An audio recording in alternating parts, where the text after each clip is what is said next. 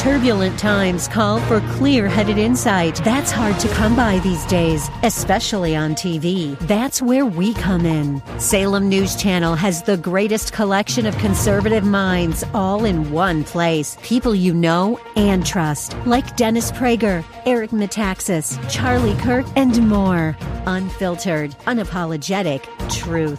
Find what you're searching for at snc.tv and on Local Now, Channel 525. AM 1420, The Answer. Thank you so much for joining us on this Monday, or Tuesday, rather, the 12th morning of the second month of the year of our Lord 2019. A deal has been struck. There will be no government shutdown on Friday. Hallelujah, right? Not so much. The agreement in principle funds the government through September and provides nearly $1.4 billion in money for 55 miles of border fencing along the Rio Grande in Texas. The president wants nearly 200 miles and $5.7 billion. House Freedom Caucus Chairman Mark Meadows. It's not adequate. It's not something that's going to be received well by most Republicans in the House. The plan also calls for a 17% reduction in ICE detention beds. Congress has until Friday to pass a deal to avoid another potential partial government shutdown. It's a win-win for the Democrats. It is a loss for the president and for the House Republicans who helped negotiate that mess. Joining us now to analyze that and much more is our friend Peter Kirsanow. Peter, a Cleveland attorney, member of the United States Commission on Civil Rights, the author of Target Omega and Second Strike, and the president of the Kareem Hunt fan club. Peter Kirsanow, good morning. How are you, my friend? Bob, I'm doing well, especially because it's official start of spring today. Pitchers and catchers report, and only 44 days until opening day. So I'm psyched. And I think, look, everyone deserves a second chance. Kareem Hunt led the league in rushing his rookie year. He's only 23 years old. He's a Clevelander. He catches passes.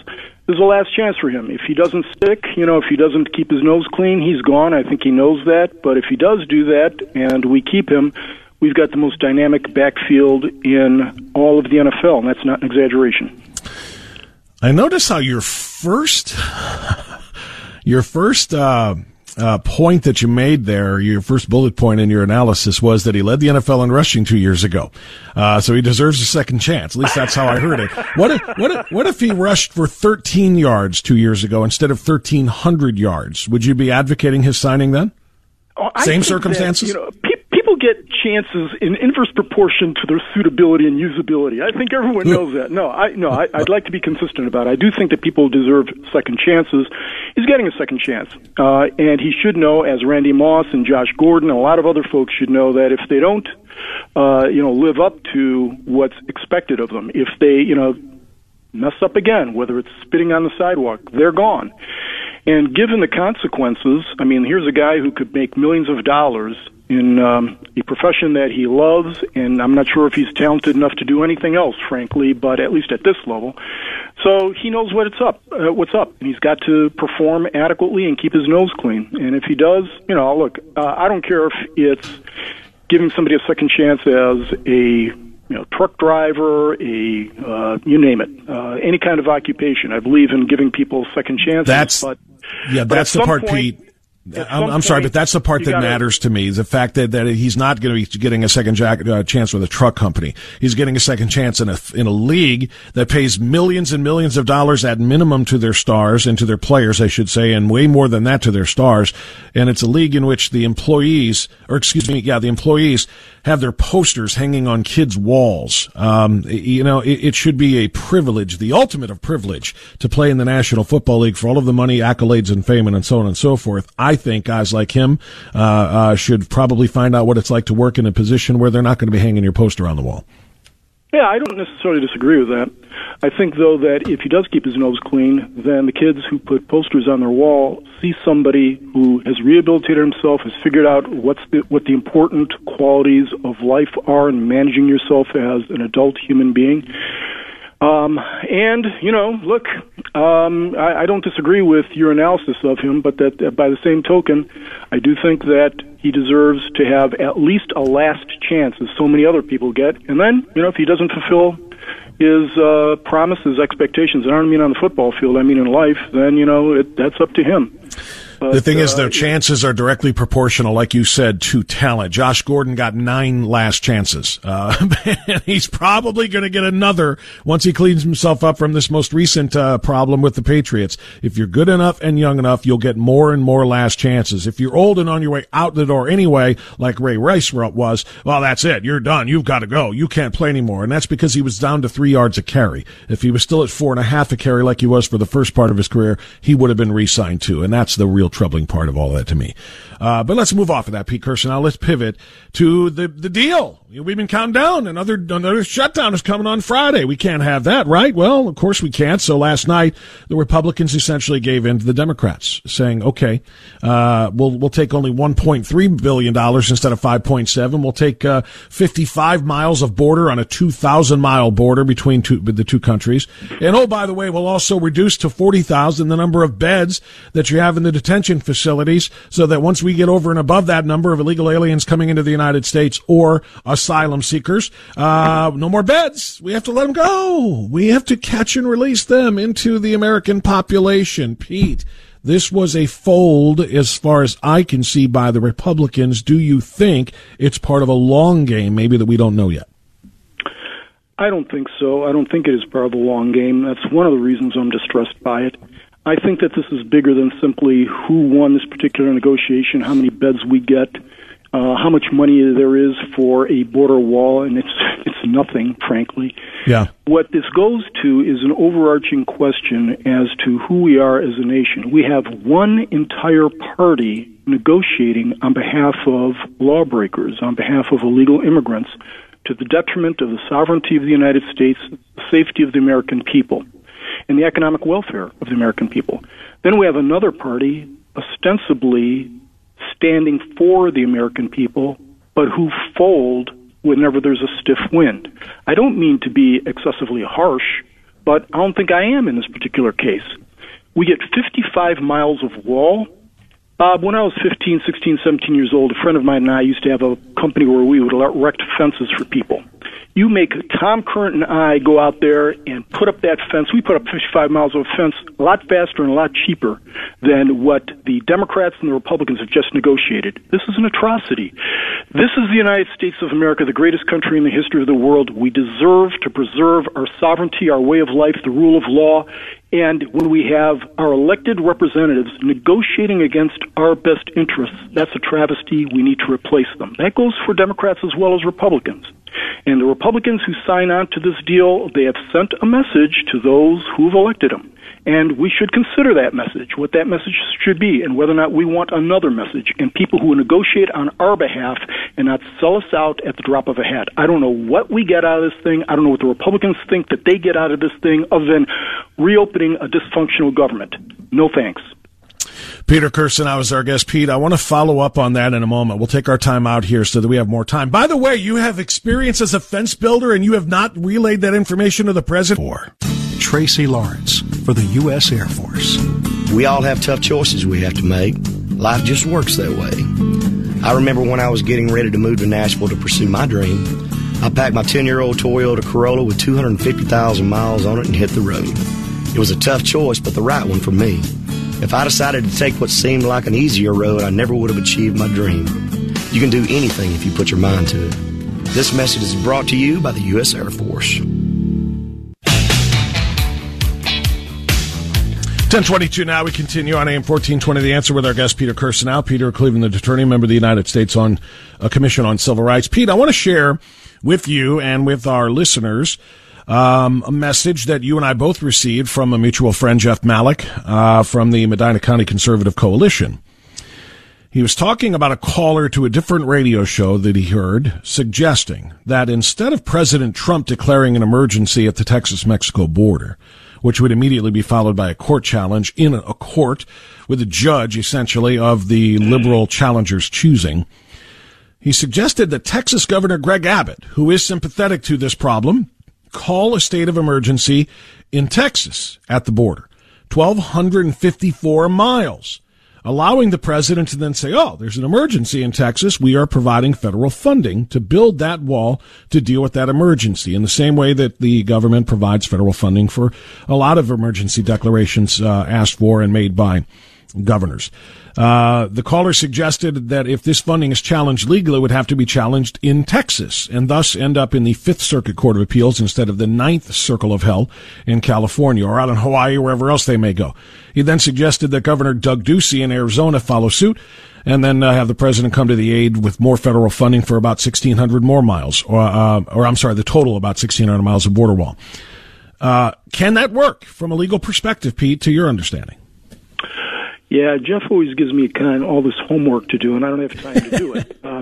So let me just, and I have not researched it, but let me just look at it from a common sense perspective. First of all, yes, governors can declare emergencies, and every state has got their own procedure and protocol by which emergencies are declared, and usually in the case of disaster relief, there's either some form of natural disaster in the form of a hurricane, or there's an epidemic. For example, there was an H1N1 disaster or emergency declared when I think it was, I don't remember the states, but there are some states, because of the flu epidemic, declared emergencies.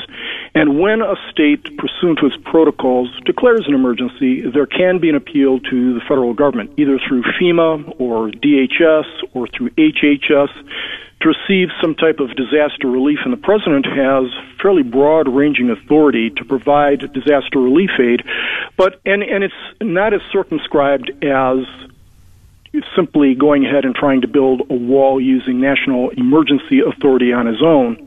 However, there are limitations. There's usually time limitations. There has to be a recertification of the disaster, typically within 30 days. So you're not going to be able to build a wall in 30 days. And that recertification has to run through Congress. So that is probably one of the impediments. I'm not sure if the manner in which a declaration would be declared in the instance described by Jeff would have to go through the same hoops, but my sense is there would be, if not the same hoops, similar hoops.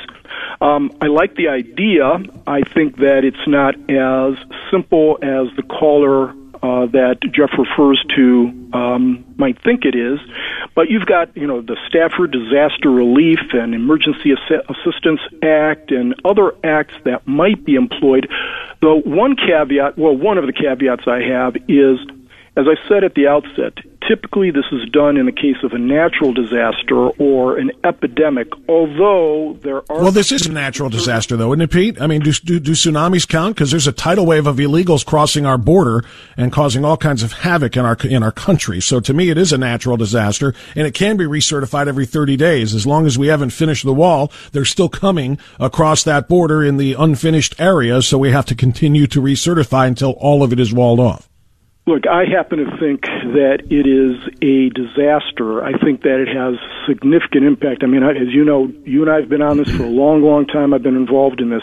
However, and it's good polemics. However, I don't know, even in the Fifth Circuit, that a judge is going to be persuaded by that. I think he's going to take a more definitive look on the definition of disaster. Typically, it's been in the context, as I indicated, of a natural disaster, hurricane, an health epidemic. Yes, we could probably marshal significant arguments in terms of crime, in terms of the environment, in terms of all manner of things, the burden on public infrastructure and public treasury, but those are clearly of a different ilk than the disasters normally declared through the course of American history. I'm not trying to discount this. I mean, I like almost any idea that we can come up with that results in the construction of a wall, but the question was asked. And if I look at it in the light of cold, hard day, I would say that it's a stretch. I would think that there are multiple challenges that still stand in the way. I like the innovative nature of it, and I wouldn't necessarily dismiss it right out of hand, but typically these disasters also have monetary limitations, such as a $5 million limitation. Then if it goes beyond that, you've got to get authorization or reauthorization from Congress. So there are limitations on the manner in which disasters may be addressed by the state and then asking assistance from the federal government. It can be done. I still think that, there's going to be multiple challenges to it. I mean, I understand that if you do it in Texas, it goes to a more sympathetic court. But regardless of how sympathetic the court is, there's also something called the rule of law. And I'm not sure that all the traps can be adequately run to call a disaster for purposes of funding a wall. If it can be done, I'm all for it. I think the president, frankly, would utilize almost every resource possible or examine every avenue possible to get a wall built. Yesterday, for example, after this ridiculous supposed deal was tentatively struck, the president said during his rally in El Paso that I understand that they have the tentative deal, but he said, no matter what it is, we're going to get the wall built. Now, you talked about a long game. The president understands that the wall is his signature promise, and a pathetic $1.4 billion is not what he was looking for. Just a year ago, we were talking about $25 billion. Also, a curb to beds is probably the biggest slap in the face because we can't then detain illegal criminal aliens. 86% of those detained by ICE have criminal records here in the United States. I mean, it's astonishing, and the Democrats want to limit the number we can detain and therefore release these criminals who don't belong in the country in the first place into the population of the United States of America. This is a travesty. We've got to do something about this. When you talk about a long game, Bob, I don't know that the president has a specifically delineated long game strategy, but my sense is that he is very skeptical of $1.5 billion, 55 miles of fencing, a reduction in beds. The folks who negotiated this, all due respect, they should have walked away from the table. This is a non-starter. There are times when you simply don't reach an agreement for the sake of reaching an agreement, and they're so petrified of a government shutdown. The polls look bad for them, apparently.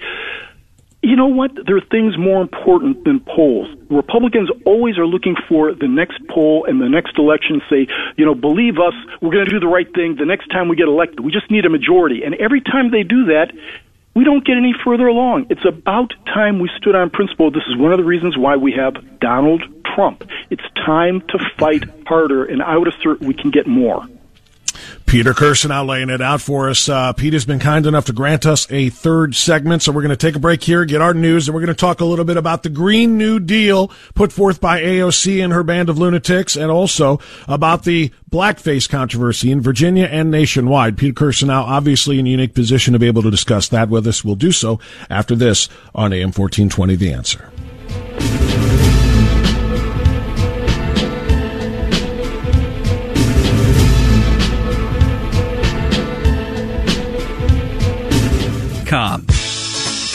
There are two sides to every story. There's the mainstream media side, and then there's the truth. You are experiencing the truth. The Bob France Authority on AM 1420. The Answer.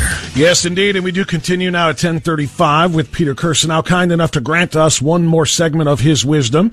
Peter, of course, is a Cleveland attorney, a member of the United States Commission on Civil Rights. He is the host of the Kirsanow Report you hear throughout the day on AM 1420, The Answer. Okay, Pete, the terms of the Green New Deal, as released late last week, obviously I have not had a chance to talk to you about because we spoke on Tuesday.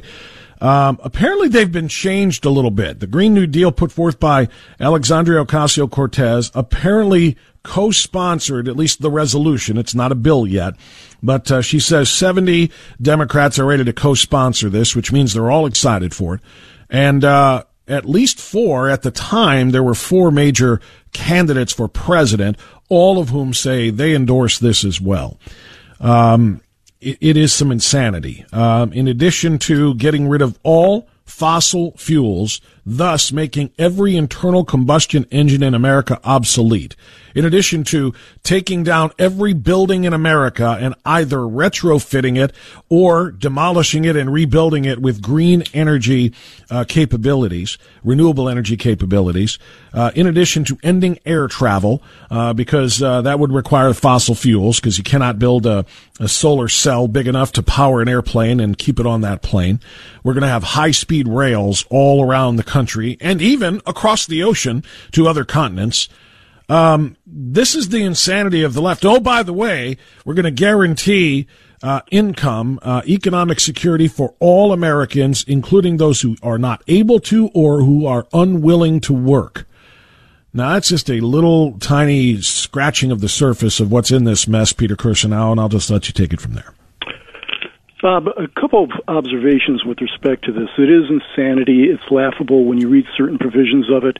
You actually do laugh out loud. It's that ridiculous.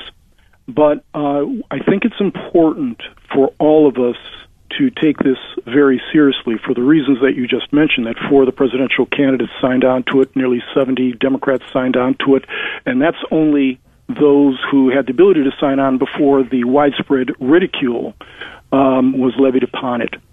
But if you look at certain moments in history, I'm not saying this is a particular inflection point. I'm not to make a comparison. I'm just saying that the reason why this should be taken seriously is because, as lunatic as it appears, half of our Congress believes in this, whether they've articulated it or, as some of them have, or not.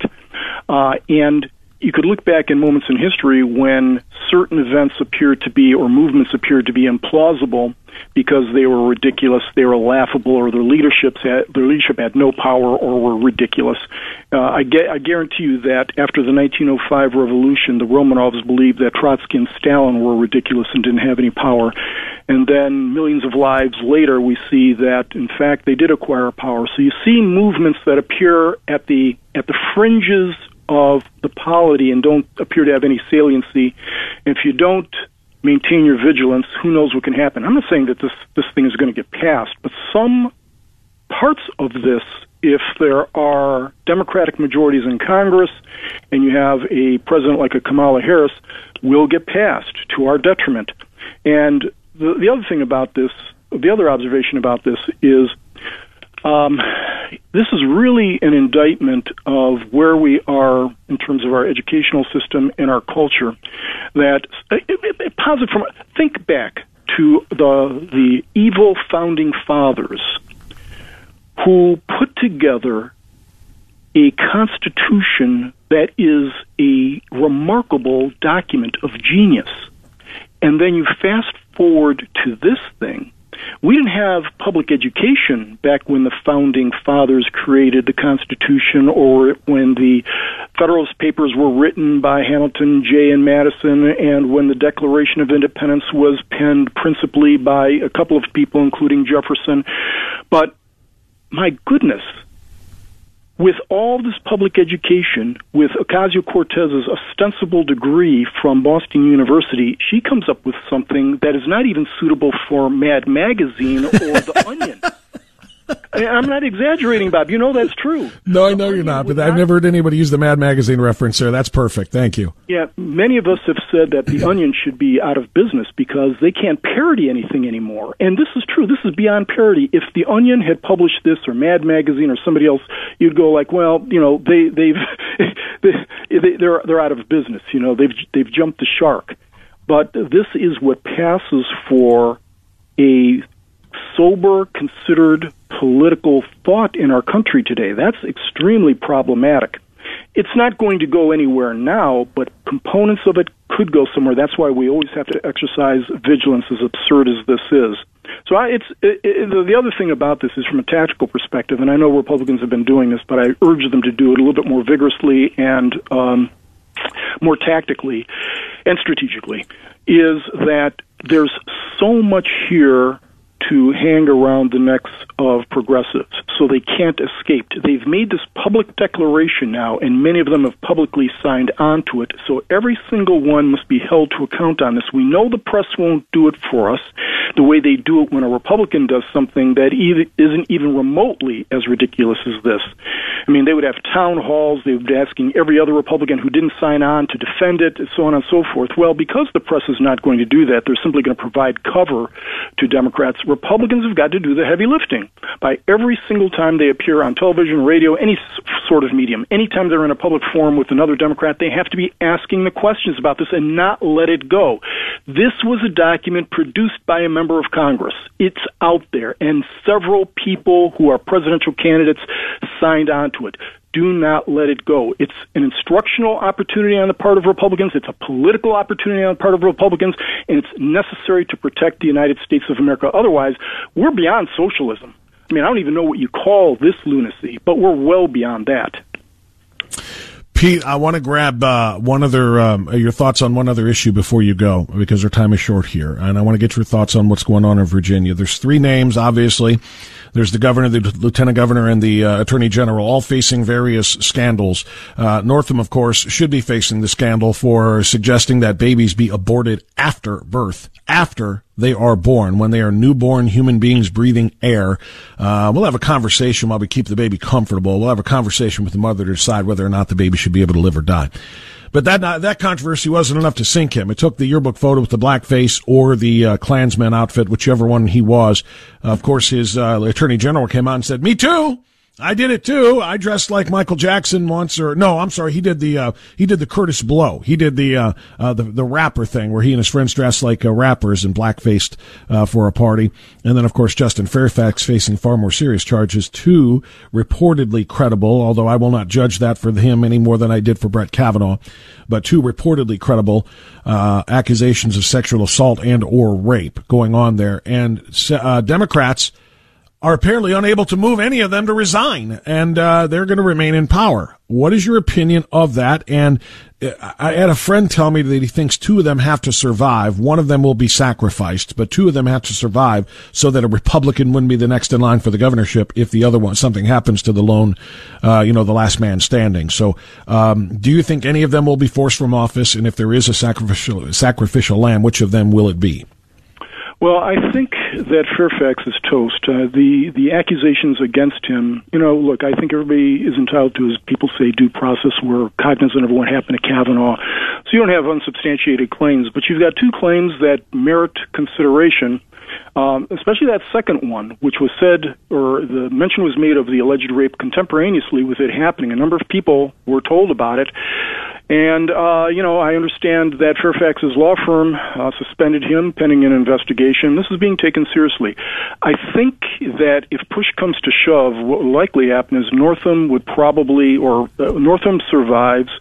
They try to get the Attorney General to resign and get Northam to appoint a clean, quote-unquote, Democrat to that position so that when Fairfax is compelled to resign and Northam resigns, you still have a Democrat there and it doesn't go to the Speaker of the House. I don't know if that's the way the lines of succession work in Virginia, but I can't believe the Democratic Party in Virginia is going to allow power to be given up regardless of what these three individuals have done, because power is key to them. It exceeds everything else. Principle be damned.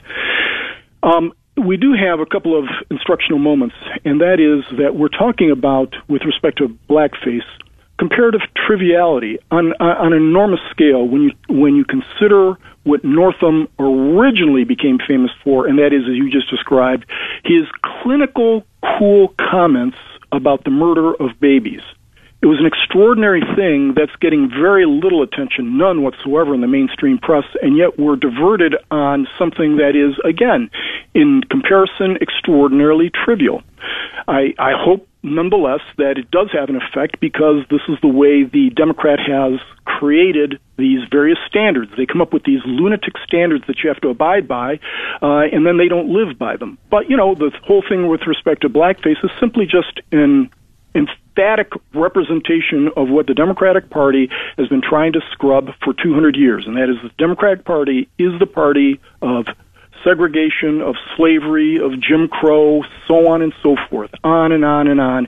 And yet, because of tremendous historical jujitsu, they've been able to establish themselves, at least among their friends in the press, as being the party of civil rights, when nothing could be further from the truth.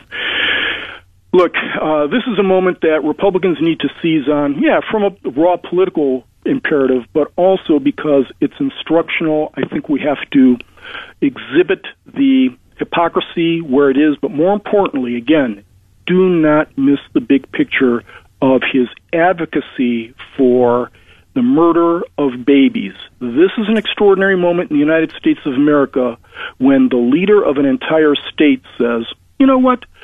We can murder babies after they're born if it's inconvenient. That's not the country we grew up in, Bob. No, Pete, it's really not, and that should be the focus of Ralph Northam. But I want to ask you, just for your opinion on something else, Pete. an African-American friend of mine named Khalid Namar, who does co-hosts the Todd Allen Show on Sunday nights now on this station, and Samuel Lockhart, Airman Pastor Lockhart, both joined me for a conversation on this last week, and I want to get your opinion as a man of color as well. On blackface in general, forget about Northam for a moment.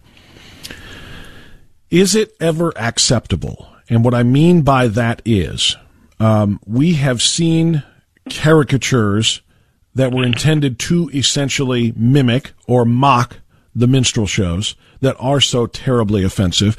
For example, Northam's picture in the yearbook was clearly, with the bow tie and the clown outfit and the blackface, it was clearly an homage to the Black Sambo, which is highly offensive. But what I want to know is it ever okay to put on an outfit for example, for a costume party or whatever, to actually try to look like someone that you admire? And what I mean, the two examples that come right to mind are, Joy Behar on The View, who is the uber liberal, let's impeach Trump right now, yesterday woman, admitted to and actually showed a photo of her dressed up as just an anonymous African-American woman. She wanted to look black for whatever her event was, so she darkened her skin, she said, and, got a wig and so on and so forth. And she's fine. Megyn Kelly offered a hypothetical, saying, is it really terrible and wrong if you really admire Diana Ross to want to look like Diana Ross for an event? If you dress like Diana Ross and darken your skin to look like Diana Ross, who is beautiful, is that terrible? She was fired for being insensitive to the history of blackface. So I talked about that with these two gentlemen last week. What do you say about it today? Well, we're going through evolutions and have gone through an evolution in this country as to what's acceptable and not acceptable based on race, gender, ethnicity. We're now in the hyper-social justice era. And regardless of, in absolute sense, something would be considered offensive or is acceptable, in today's environment, better or worse, it's not acceptable. You can't do it. If you want to do it, you see what the consequences are with respect to Megyn Kelly or anyone else. You simply can't do it. But not anyone else. Not anyone else. Only conservative-minded people, it would appear. Joy Behar, Jimmy Fallon, Jimmy Kimmel, and others who have done this on a regular basis for their TV shows are just fine and dandy. Yeah, but they can't do it now. None of them would dare do it now. As I said, we're going through an evolution, and even as recently as, say, 5 years ago, a Jimmy Fallon or Jimmy Kimmel and all these other alleged social justice warriors could get away with it, and also because, as you just indicated, they're on the right side, supposedly. Yeah. But even they can't do it now, and I suspect that at some point we're going to get past this particular evolution. But yeah, blackface at one point was extremely offensive. It was meant to denigrate. Mm-hmm. But in many other circumstances, it was not.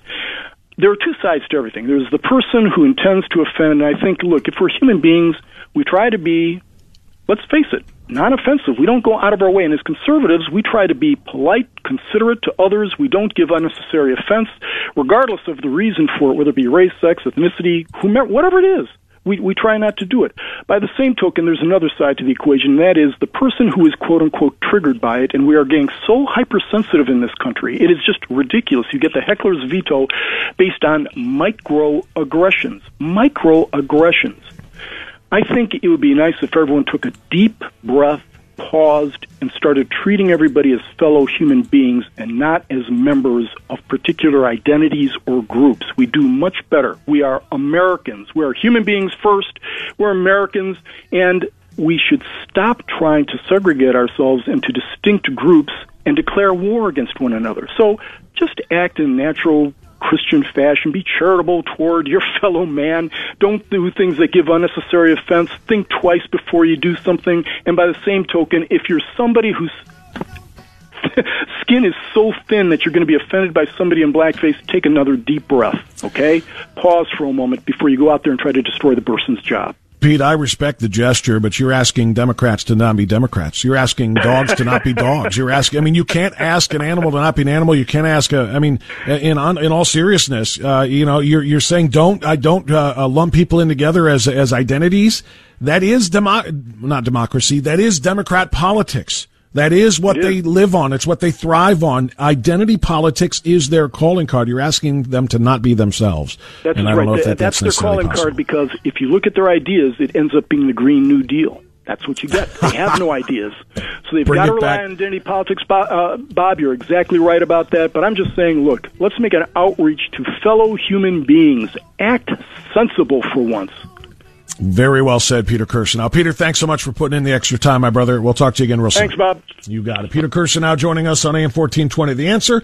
We'll get out. We'll check our traffic one final time, and then we'll come back in and try to get a call or two before the top of the hour on AM 1420. The Answer.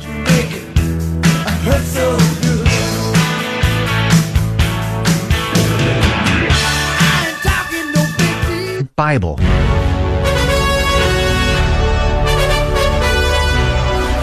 Final segment of the show is a short one at 10:55 as we get ready for Mike Gallagher on AM 1420, The Answer. Really, really great guest today. And I want to say thank you, so I don't forget at the end, to Congressman Jim Jordan, to Dr. Everett Piper, the president of Oklahoma Wesleyan University, and also, of course, to Peter Kirsanow. Tremendous insight from all of them. And if you missed this little mini announcement, I'm so privileged and pleased to have Dr. Piper sign on to be a regular guest of this program. He's going to be on every Monday at 10:05. He'll have a standing appointment there. Benchmark it, write it down. He was terrific. And I had a lot of people saying, oh, my God, I love listening to that guy. When's he going to be on again? That's your answer. Every Monday at 10:05, we'll have Dr. Piper on, sharing his wisdom. Rocky River, that's Brian. You're on AM 1420, The Answer. Good morning, Brian. Go ahead, sir. Hey, thanks, Bob, and another great show.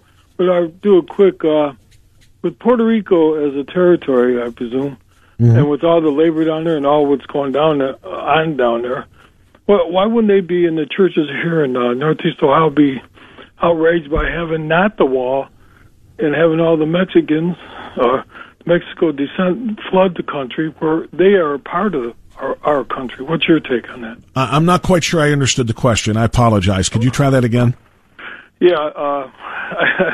Yes. I know you said Puerto Rico's a territory, but you lost me as far as what about Puerto Ricans and working down there. I'm not quite sure what you meant.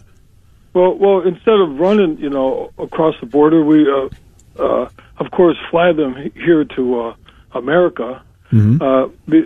As our labor force, instead of, going with the Mexican government, letting them send their labor force. Oh, okay. So you're saying if there is a shortage of workers in the United States and our mainland, and we need more people to come in and do jobs that are maybe less than enticing to Americans, instead of relying on migrant farm workers coming from Mexico, especially some of them illegally, why don't we just bring Puerto Rican people in and have them do that work? That what you're saying? Well, yes, and they're here anyways in our school system, and they are part of our community. They are. Yes, they are.